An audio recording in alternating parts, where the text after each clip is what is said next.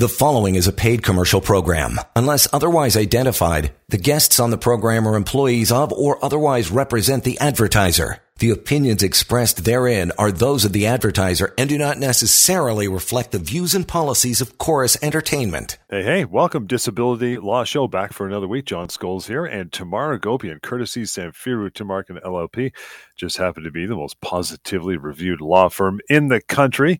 Always encouraging you to reach out and have that chat with Tamara if it's more of a private, lengthy conversation you'd like to have. Still no obligation, just pick up a phone and call, ask some questions, and start to get educated, right? 1-855-821-5900. Anytime we're not listening to the show. Again, that number, 1-855-821-5900. help@disabilityrights.ca is the email address, which we're going to break into here in just a few minutes. But Tamara, as you know, every week on this show, to kick off the hour, we get into a case of the day or a week that was, a matter that you've been dealing with on your side, my friend. What do you got this week? Well, this week is more of a general theme, John. And the theme is because I look outside and I think it's dreary and it's the, middle of winter and, February blahs is a thing. And I thought to myself, I think it's important to highlight mental health claims. And I know we talk about them throughout our shows, but I cannot emphasize these enough because generally speaking, they are absolutely legitimate disability claims, and yet we get a lot of resistance from the disability insurers on compensating for claims like this. And one of the main ways they make this resistance, disability insurers, that is they tend to rely on a clause or a condition in these disability policies that say, you have to meet the test of total disability, and you have to be getting appropriate treatment for that disability in order for you to be compensated and receive LTD benefits. And the appropriate treatment clause varies from policy to policy. It's important to understand what it says specifically in your policy, but it generally doesn't say you must see a psychiatrist or a psychologist. It just says you have to be under appropriate care with the appropriate medical practitioner or treatment provider. Okay, so it's not very specific. However, disability insurers, these adjusters at the front lines, notoriously will want to get focused on whether or not you're seeing a psychiatrist, not even a counselor, not your family doctor, but they're very focused on if you're seeing a psychiatrist and a psychiatrist has made the diagnosis, then it must mean that there's more legitimacy to the mental health claim. Right. John, nothing could be farther from the truth, medically or factually, by the way.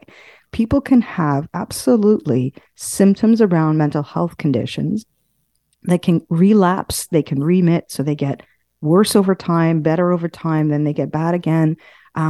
Sometimes it can be so prevalent that it, forces people to actually be bedridden. Other times it prevents people from being comfortable in, social environments. There's so many different conditions. And because there are so many different conditions, it doesn't fit within the disability insurer's tendency to box check, to put things into these, automatic routine things to say, okay, you've got depression. So it must mean that if you take these 2 medications and see a psychiatrist 4 times, you'll be back at work. It's not linear like that.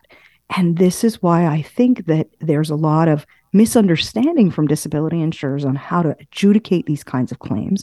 And frankly, how to bring them to an end that makes sense, right? So it's not, because it's not a one size fits all, they often get very frustrated around, okay, well, what are the treatment efforts? How long is this going to go? Because the ultimate goal for these adjusters is to close out these files. Yep. And so look, the advice that I often give people who come to us, talk to us about their mental health conditions and say, look, I'm getting the trouble from this adjuster, or, my claim was never approved. I don't understand why. I really think that the details around what's being communicated to the adjuster or the insurance company are really important for a mental health claim, more so than most other types of claims, because of 2 main things. Number one, it's subjective. In other words, you don't see it on a scan. You can't send someone to an X-ray and have that X-ray conclude that they've got anxiety or PTSD. And so when it's self-reported symptoms, having that documented, both from yourself as claimant and the doctor or treatment providers or counselor or therapist or whoever it is that's supporting you in this, Very, very important. So subjectivity is one issue. And the other one is really the realities around accessing treatment. So I think that insurance companies get really hot and bothered about having to pay benefits while someone is waiting to see a specialist. So, for example, I know that in most of the provinces across the country, unfortunately, there are very long wait lists for publicly funded mental health supports, right? We know this. This has been an issue for a long time, but even more so in our post-COVID world, not only because we've had an increasing rise of mental health conditions, but also because of the demands on our, medical systems. So because of that, you can see a scenario where someone perhaps goes to see their family doctor with initial, mental health concerns, symptoms, and so on. The family doctor may say, okay, let's start you off on potentially this medication, or I'm going to refer you to a counselor. And then things don't get better. 2-3 months down the road, come back to your family doctor, and the family doctor says, well, maybe it's time to refer this person to a psychiatrist. Well, the psychiatrist wait time could be another further 4, 5, 6, 7 months. And in that time, coming right back to what I said from the start, the adjuster is going to say, well, you're not getting appropriate treatment. So you're not getting appropriate treatment because you're not seeing the psychiatrist, even though it's absolutely out of your control. And so I think in those circumstances, actually providing the insurance company with information around the other supports that you're getting, if you're going to group therapy, if you are seeing a counselor in a public setting, if you are seeing your family doctor, maybe there's someone else in your world who's providing support as well, and they can attest to providing this support while this individual is not able to work as a result of their mental health conditions, then I think having that profile, really, really important. Provide that to the insurance company, have them look at all of it.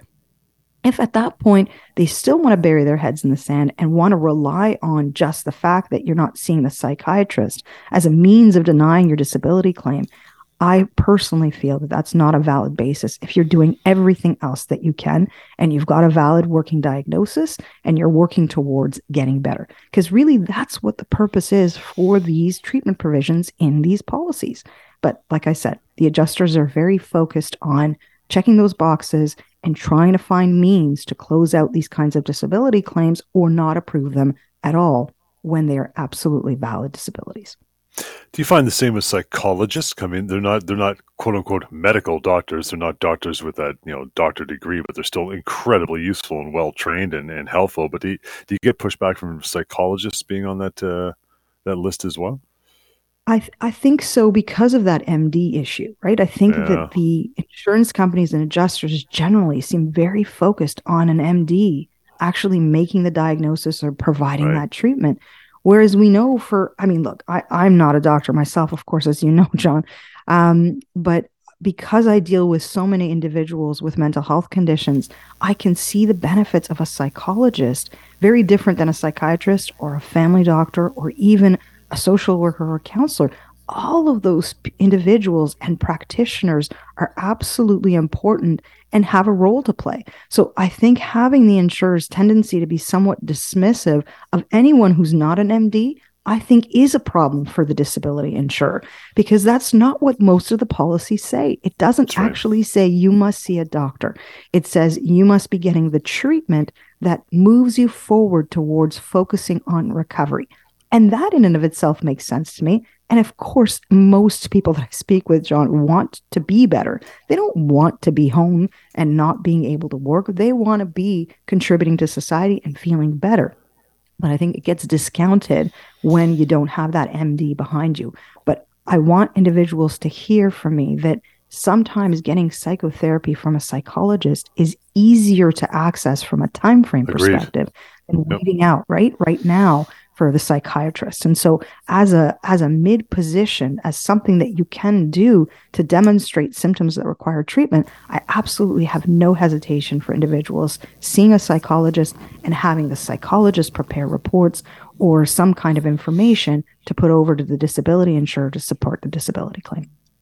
Again, guys, reaching out to Tamar and her team, never hesitate to do so, to have a chat of this nature or anything that you have in mind when it comes to your disability coverage or dealing with that insurance company. You've been asked to appeal more than once, right? Before you do that, again, reach out 1-855-821-5900, help@disabilityrights.ca. That would be the email address, and we're going to it right now. Peter's up first. Says, guys, my son was recently denied LTD benefits because the insurance company said his back issues were work-related and pre-existing. He was working as a service mechanic at a body shop and has had a bad back from a prior injury.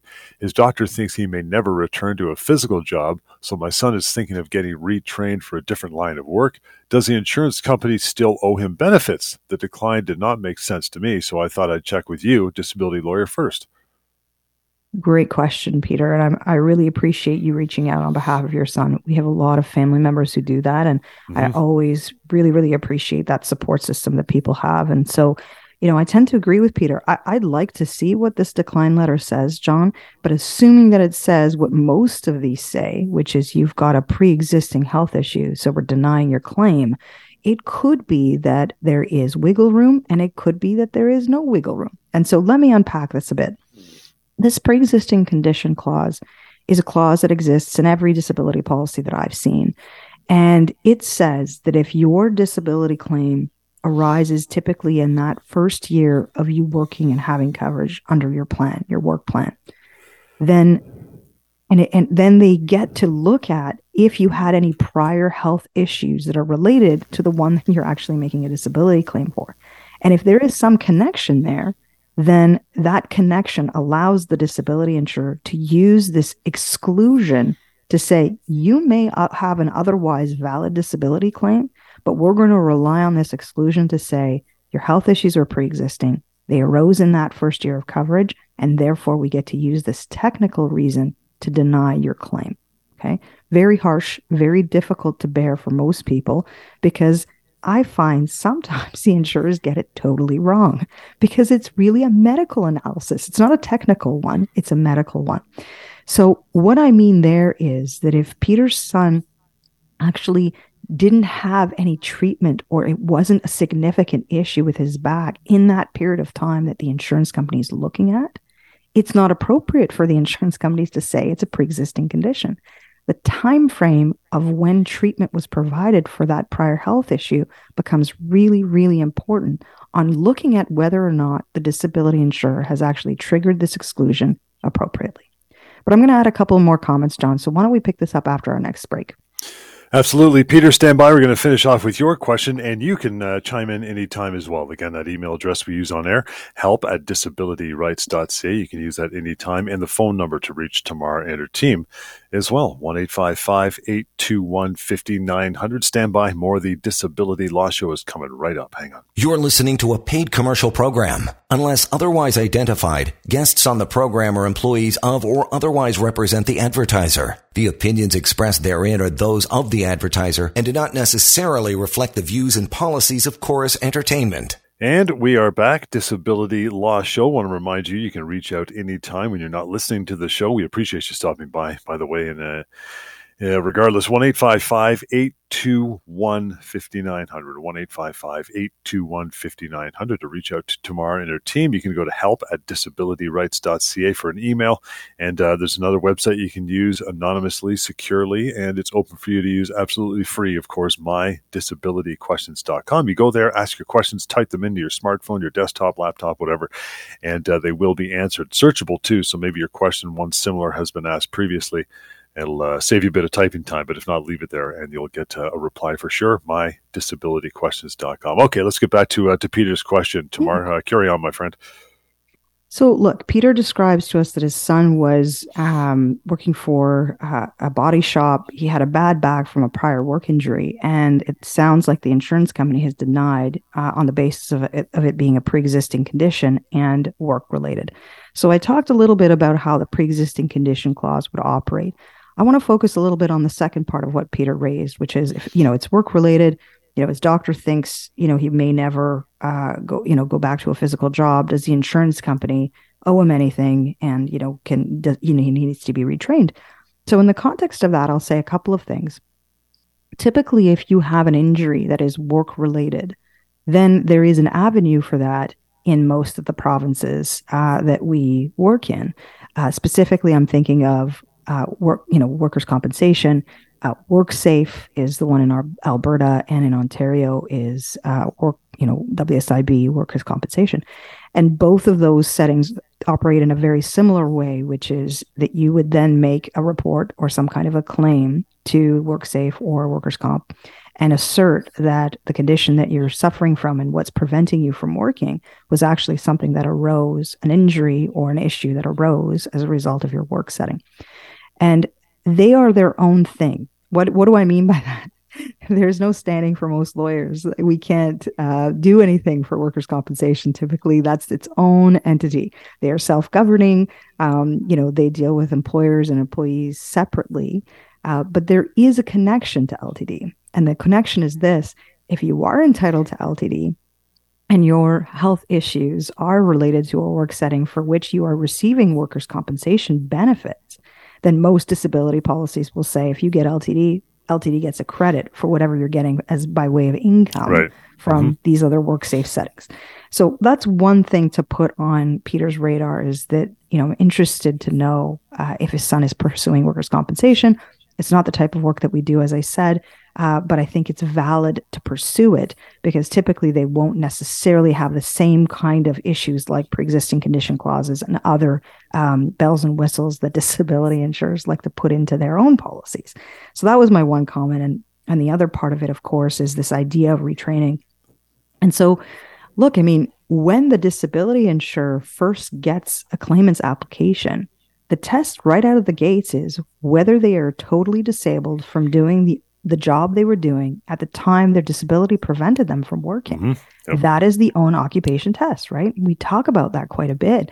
And so this idea of retraining, yes, it comes into the analysis later on once you've received benefits for a little while and the insurer has acknowledged that you're totally disabled from your own occupation. And then their test changes, and they have to do a further analysis on whether or not there's any job you can do. So I think that's really where that retraining conversation comes in. But out of the gates, and it certainly sounds like that's where Peter's son's disability claim is right at the preliminary phases. The idea of retraining, I don't think, is necessarily something that's got to be front and center. I think front and center is the fact that the doctor is saying that he cannot work as a result of his back issues. Full stop. If it's a physical job with a physical disability, that should equal disability benefits, subject, of course, to the pre-existing condition clause. And so, I've got people who reach out to me, John, who say, look, I'm at the 2-year mark and I absolutely need to retrain, and I've never done a type of office job, let's say, or some other type of line of work. Surely the insurance company is going to have to pay me to retrain and rehabilitate and all these other things. And unfortunately, I have to say to most claimants that I speak with that obligation doesn't necessarily exist in most disability policies. A few will have something that says in there, look, we'll give you $3,000 towards an education program, or perhaps they will offer job assistance training, a couple $1,000 towards, resume building or something like that. But in terms of actually getting you into a college program, for example, and getting you retrained into a totally different line of work, the insurer is really not, that doesn't necessarily land at the disability insurer's feet, which is why the medical information then becomes so important, right? So getting some clear opinions from your doctors about your capacity to work, your ability to work, your limitations, all of that, super, super important. So I just wanted to close that off, as we're sort of addressing Peter's son's situation, that, it's not always so linear. Just because the insurer is saying one thing doesn't mean that's just the only thing that is required to look at in most people's disability claims, which is why it is so important for individuals to understand what their rights are. And, I'm happy to speak with anyone at any stage of their disability claim, even if it's out of the gates and they're not sure where to go, what to pursue. These consults are free, John, our radio show, our TV show, all of the resources that we have, really, really important, so that you know that you're not leaving any stone unturned when you're in a situation where your health is preventing you from working. Again, disabilityrights.ca would be the website you want to go, and you can find either on different, no matter where you are, pretty much across the country, TV and radio have got you covered in that regard as far as this show is concerned. And the phone number, of course, to reach out to Tamara and team, 1-855-821-5900. Now, if LTD benefits are still being paid, so you're still getting them, as far as advice to dealing with that insurance adjuster, you got any? Is it the same advice for the employer? What do you think? Yeah. So it's a little bit nuanced, actually, John. I mean, dealing with an insurance adjuster in and of itself can be stressful. I know that for a fact. And, I think it's nuanced because the focus for the insurance adjuster is really different than what you would expect your employer would need. So the employer, while you're on a leave, really is entitled to know, look, you're on a leave. They're entitled to know that there's medical support for that leave. But they're not really expected to know the details around why you're off. Okay. So I always say prognosis versus diagnosis. Yep. So the employer needs to know, look, when can you reasonably be expected to return back to work? And at that point in time, if you require, accommodations or there are ongoing restrictions that need to be put in place to allow someone to get back to work, then most certainly more detailed medical information is required, and there's a process in terms of return to work planning with your employer. But if you're off and you're still being paid for LTD benefits, my general advice is, you don't really need to do much with your employer. If the employer reaches out for an update, you should provide it. Don't ignore it, because you don't want them thinking that you've abandoned your job. But beyond that, I think the contact with your employer is probably a little less when you're getting LTD, partly because most decent adjusters and insurance companies are updating your employer. Not always, folks. They're not always doing it. Don't rely on them doing it. But generally speaking, the ones who are doing it correctly are updating periodically your employer about what's happening with your disability claim. But when it comes to dealing with your insurance adjuster, well, that's a whole other kettle of fish, because, I really do advocate that people should be open and honest with their insurance company. You want them to know all of the nitty-gritty details around all of your limitations, all of your efforts to get better, what you're continuing to struggle with, all of that, super relevant, super important. And I think most people will try and develop some kind of a relationship with the insurance adjuster. But I always caution people to put it into context. The adjuster is always looking for opportunities or information that would suggest that you're better than you are. Okay? Because if you're better than you are, then guess what? They get to use that as a reason to deny your claim or bring your claim to an end. And so, yes, a reasonable degree of caution is important, even though you want to sort of be able to say to the adjuster, look, I'm still struggling with this. I'm still struggling with getting out of bed, or I'm still dealing with this health issue. I'm still waiting to see this specialist, whatever the case might be. I also think that there could be some value in documenting your relationship and contacts with your insurance adjuster. Now, as a lawyer, I'm mad mad as in crazy mad, John, for a lack of a better term, in terms of that documentation. I take notes of everything. I'm very, very diligent about that kind of thing, partly due to my training and partly due to the reality that I think I service my clients better if I'm on top of my game in terms of documenting what's going on. Mm-hmm. But I think with individuals who have disabilities and they're dealing with a disability insurer and an adjuster for the first time, even suggesting to them to keep a journal of their contact with the insurance company could sometimes feel very overwhelming. So I certainly don't want people to feel like it's a burden per se. But, there are critical moments in adjudication, and those moments usually involve the insurance company making a decision around whether your benefits are going to be approved or continued. And in conversations like that, I find it can be super helpful for someone to just send themselves an email or jot down a couple of notes of the main things that you were asked and what you responded and how long the call took, who was it with, that kind of thing. Some insurance companies have started to document these calls a little better. I've even seen a transcription of some of them. So like word by word, what was said, what was asked, and so on. One insurer has started to do that, which it could be good, could be bad, but at least it's being documented in an even way. But more often than not, you have an adjuster who's just putting a little phone log in. He or she is just going to throw a couple of sentences in after maybe a 30-minute conversation with most claimants. Can you imagine? And so, of course, there's going to be a bunch of things that are missed or not documented from the insurer's end.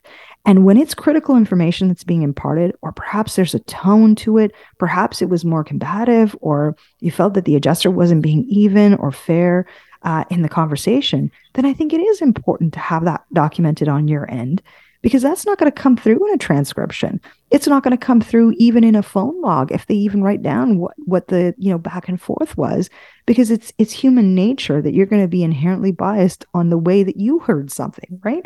So as an adjuster, you're doing this job and you're going to write it down in the way you think. I communicated to the claimant that their disability benefit's going to end. And yet I talk to the client and they say, no, they didn't tell me they're ending. They just told me they're going to keep looking at it and seeing whether I'm going to be approved next month, right?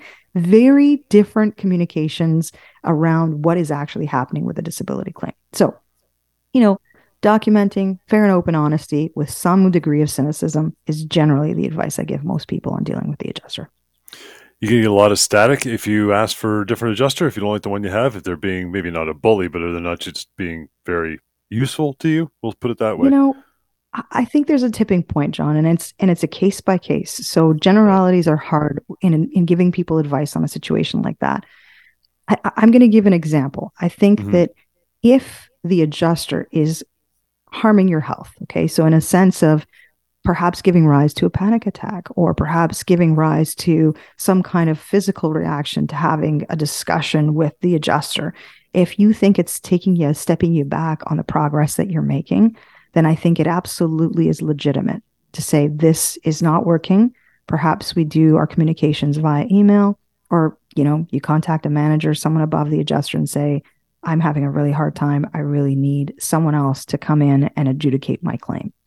The thing is, though, you really do need medical support to back you up in those instances. And again, it can be difficult to have, your doctor, at the end of a line within minutes to say, hey, I just had another terrible reaction to my discussion with my adjuster. Can you write me a medical note so that I can support having another adjuster assigned? All very reasonable, all very fair, but really tough to do if it's just like, oh, well, this person doesn't like me. This person doesn't believe in me. And so it must mean that I am entitled to get a new adjuster. Sometimes you're going to get some resistance from the disability insurer if it's not backed up with more legitimate, quote unquote, legitimate medical support in terms of getting someone new assigned. Good stuff. With that, we'll take a short break. Back into another email. Shelley, stand by. You're coming up here. In the meantime, how do you reach out at all times? 1-855-821-5900 would be that number. Email help@disabilityrights.ca. We'll continue. Short break right here, and then coming right back on the Disability Law Show. You're listening to a paid commercial program. Unless otherwise identified, guests on the program are employees of or otherwise represent the advertiser. The opinions expressed therein are those of the advertiser and do not necessarily reflect the views and policies of Chorus Entertainment. Welcome back. Thanks for hanging on. Disability Law Show this hour. Good to have you here. John Scholes along with Tamar Agopian. And Tamar comes from Samfiru Tumarkin LLP, the most positively reviewed law firm in the country.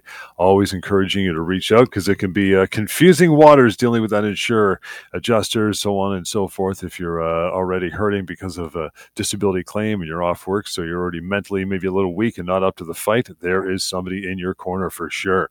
Get Tamar and her team on it. 1-855-821-5900. The chat, it's not going to cost you anything just to get educated. Email is help@disabilityrights.ca as well. As mentioned, moving on to Shelley, she says, guys, I helped my sister submit an LTD application. It took time to get her doctor to send the medical records the insurance company wanted. The insurance company went ahead and denied my sister's claim anyway, even after we told the adjuster that the doctor was sending more records. The denial letter even said that there was insufficient medical information to support my sister's claim. This doesn't seem right. My sister just got another letter saying they are reviewing her appeal information. Does this mean the insurance company may approve my sister's disability claim after all? Shelley, always positive. How about that? Yeah. So, Shelley, what can I say? I mean, this is so frustrating, right, John? The insurance company knows there's more medical information coming, but they decide they're going to decline anyway on the basis that there's not enough medical information. I mean, it's just bonkers to me, just unbelievable. And I get really frustrated because most claimants can't control how quickly their doctor turns these kinds of things around. Doctors are not there to write reports. I don't know what insurance companies think that they're there to do, but I can assure you that they are actually treating people. So the idea of allowing the doctor enough time to provide the information that's necessary for the disability claim makes sense to me. I don't like the idea that there's a premature denial here, because it then does this. It forces Shelley and her sister to a position where they now have to appeal to even get a fair shake out of the gates, right? So think of what's happening. They've submitted the information. They've told the insurance company, more medical's coming. Adjuster says, I don't care. I'm denying you anyway. I don't have enough medical. Then the letter will say, and if you disagree with my decision, you now have the option of appealing our decision, right? Yeah. So what's the appeal process? Yeah, the appeal process. Here we are talking about this again. It is not something that you will see in your disability policy 99% of the time. It's actually not even something that's really very clearly documented in most of the information that's available to the insurance adjuster. We've asked for it, John. We asked, are there training manuals? Is there a guideline? Are there policies? No, we just give people 3 opportunities to appeal our decision. Oh, okay, insurance company. Who's looking at that appeal? Oh, well, at the first level, it's the same adjuster. Okay. So now the same person who's already said no to Shelley and her sister is going to potentially look at this further medical information, maybe not, and issue yet another, most likely, denial of the claim. And so the trouble I have here is that there are no checks and balances. This is something that internally is conceived of by the insurer to allow them to do this, because in the appeal setting, the onus shifts completely back to the claimant to prove that they've got a valid disability claim that's payable, as opposed to what happens out of the gates, which is the onus is on the adjuster to give this individual a fair shake, look at all of the information fairly, perhaps get a doctor to weigh in on it, maybe not, and actually look to see whether or not this person meets the test for benefits. So I'm getting frustrated only because I see this time and again, and you can see instances where people just simply give up, right? They're thinking, well, okay, I've got to deal with my health issues. I can't deal with this nonsense with the disability insurer. I'm not even going to pursue it. And that is what the insurance company is banking on, John. Right. They want people to walk away. And they make it difficult by providing them with these kinds of responses, these kinds of denials, and the rigors of having to appeal again and again and again. In a situation like this, you know what the adjuster could have done, John? Well, first of all, they could have waited. So maybe diarized for 2-3 weeks, waited before initiating that decline decision to see when the doctor will provide that information and actually look at it and consider it. That was option 1. Option 2 would have been to have the adjuster actually write to your own doctors for that information as well. So nothing prevents from the adjuster to say, okay, well, I don't have enough information. I'm going to pen the claim. I'm going to put it on hold until I get more information. They've got your authorization to get that information directly from the doctor, and they can very easily write out to the doctor and say, okay, look, I'm looking for further information. I understand it might be coming, but this is really what we're looking for. Here are 3 things that I need. Please provide it to me. And then at least there's an opportunity to look at it in its totality.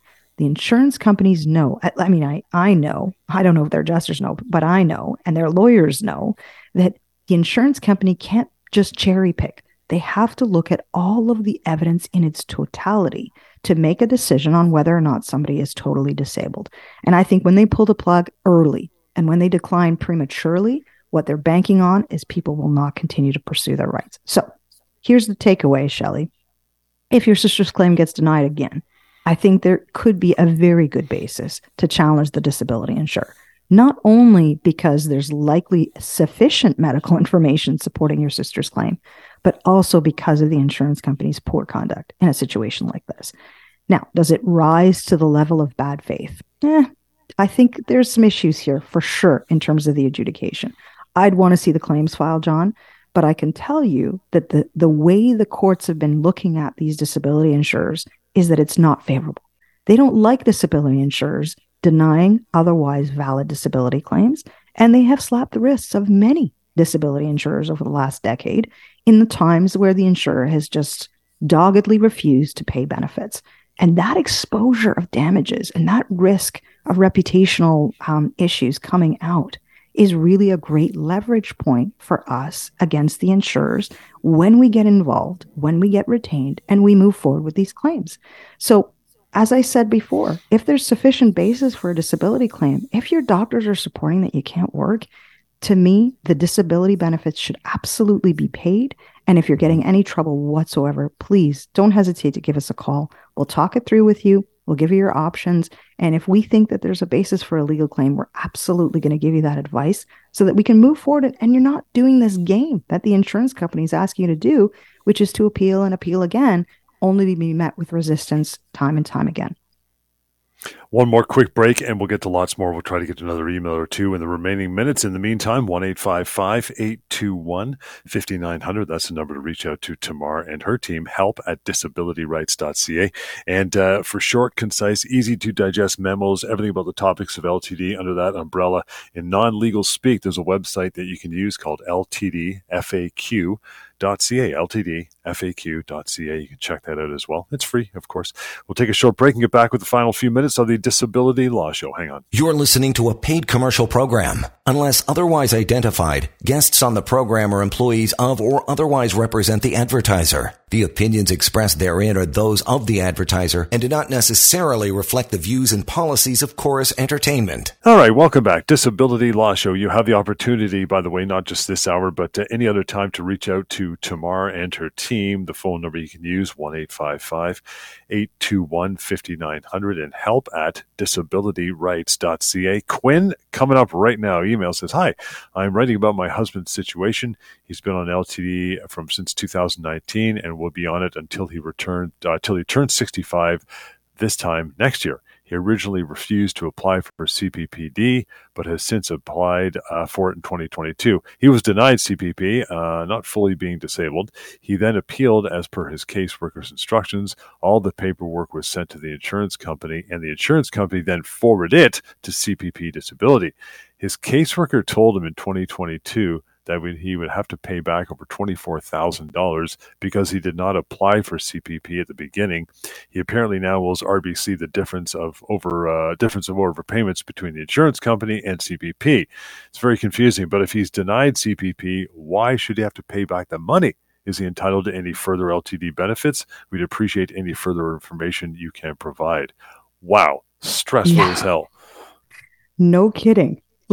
So let me unpack this for our listeners. What's happened here is the insurance company has said, well, you didn't apply for CPP disability. We get a credit for it. We're frustrated that you didn't apply. You were denied. Now you owe us money. Pay us back. And by the way, your benefits are ending in a year. So you know what? We want our money back, right? This is what's happening here, John.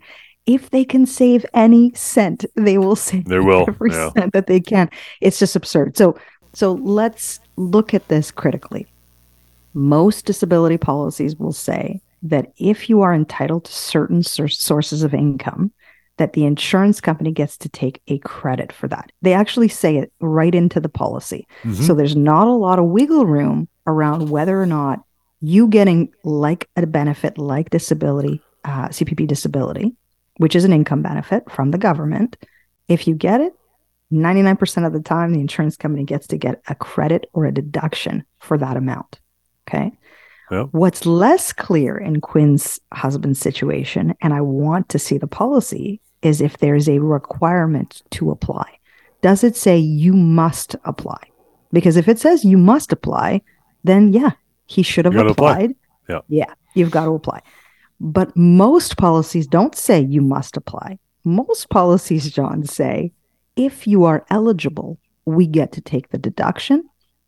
If you don't apply, we will estimate the amount and we will deduct the estimate from what we think you should have gotten because we think that you are eligible, something in that kind of language. Okay.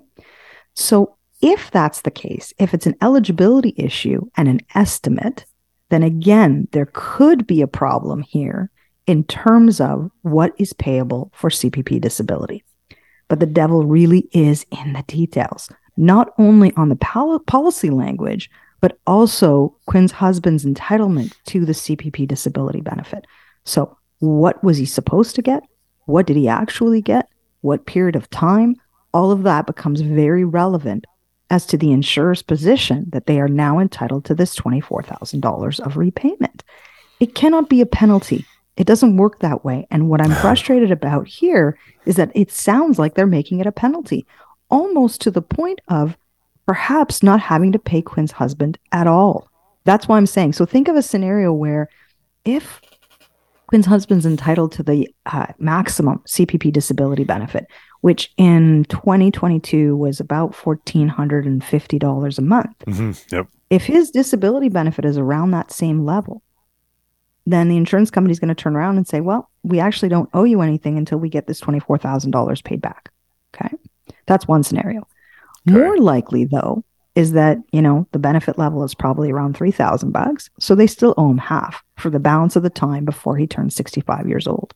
Gotcha. Either way, none of this is sitting well with me whatsoever.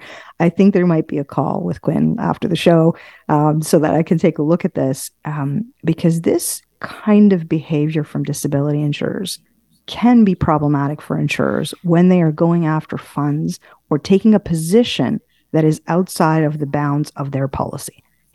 John, they like to throw that policy around in our faces all the time, right? Oh, well, the policy says this, and this is what we're required to do, and we're not entitled to pay a cent unless our policy tells us to do that. Okay, that's fair. But then you're also bound by the policy insurance company. And if the policy doesn't allow you to take a credit when that credit isn't warranted or entitled to, then you guys can go fly a kite as well, as far as I'm concerned.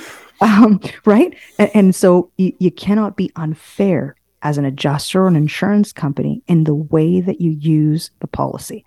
And I know they like to use it as a sword, not a shield. I say this quite a bit. So they like to use it as a means to save dollars on their end, protect themselves, cut off claims prematurely, all of the things that we talk about day in and day out. But if they're not doing it with the alignment of what their policy actually says and a fair reading of their policy, then I think that opens them up absolutely to a potential damages claim. And the threshold isn't that high, John. Courts have said, look, if you're exacerbating a mental health condition, for example, or if you're creating a certain level of anxiety for a claimant that is beyond what is the norm, then absolutely there are damages that flow from that. Yeah. And there just needs to be demonstration by the claimant that they were in fact, adversely impacted by the insurer's conduct. And I would bet in Quinn's situation, his husband's situation, that none of this is great, especially when they were expecting that these benefits would continue till age 65 and actually proceeded to apply for CPP disability as well. Very clearly, his husband has a severe and prolonged disability and should be receiving all of the benefits from every source that he can possibly access. Quinn, good email. We hope that lengthy answer answered some of your questions for sure. But again, the advice is always to reach out now that we're pretty much done with the show. Thank you so much for contributing, though. And I know tomorrow we'll continue and answer all your questions as it applies to CPP disability and dealing with your insurer as well. You just got to reach out by phone. Now, you already sent the email, of course, but for everybody else, that email address is help@disabilityrights.ca. Phone number anytime, 1-855-821-5900. And you can also go to disabilityquestions.com. That website is built for you to ask questions on your smartphone, your tablet, computer, whatever you got. It's free, it's anonymous, and it's got an algorithm constructed to be searchable. So maybe your question or one very similar to it has been asked previously. It'll save you a bit of time. If not, leave it there and it'll get answered again. MyDisabilityQuestions.com. Just about done. Thank you so much for tuning in and contributing to the show this week.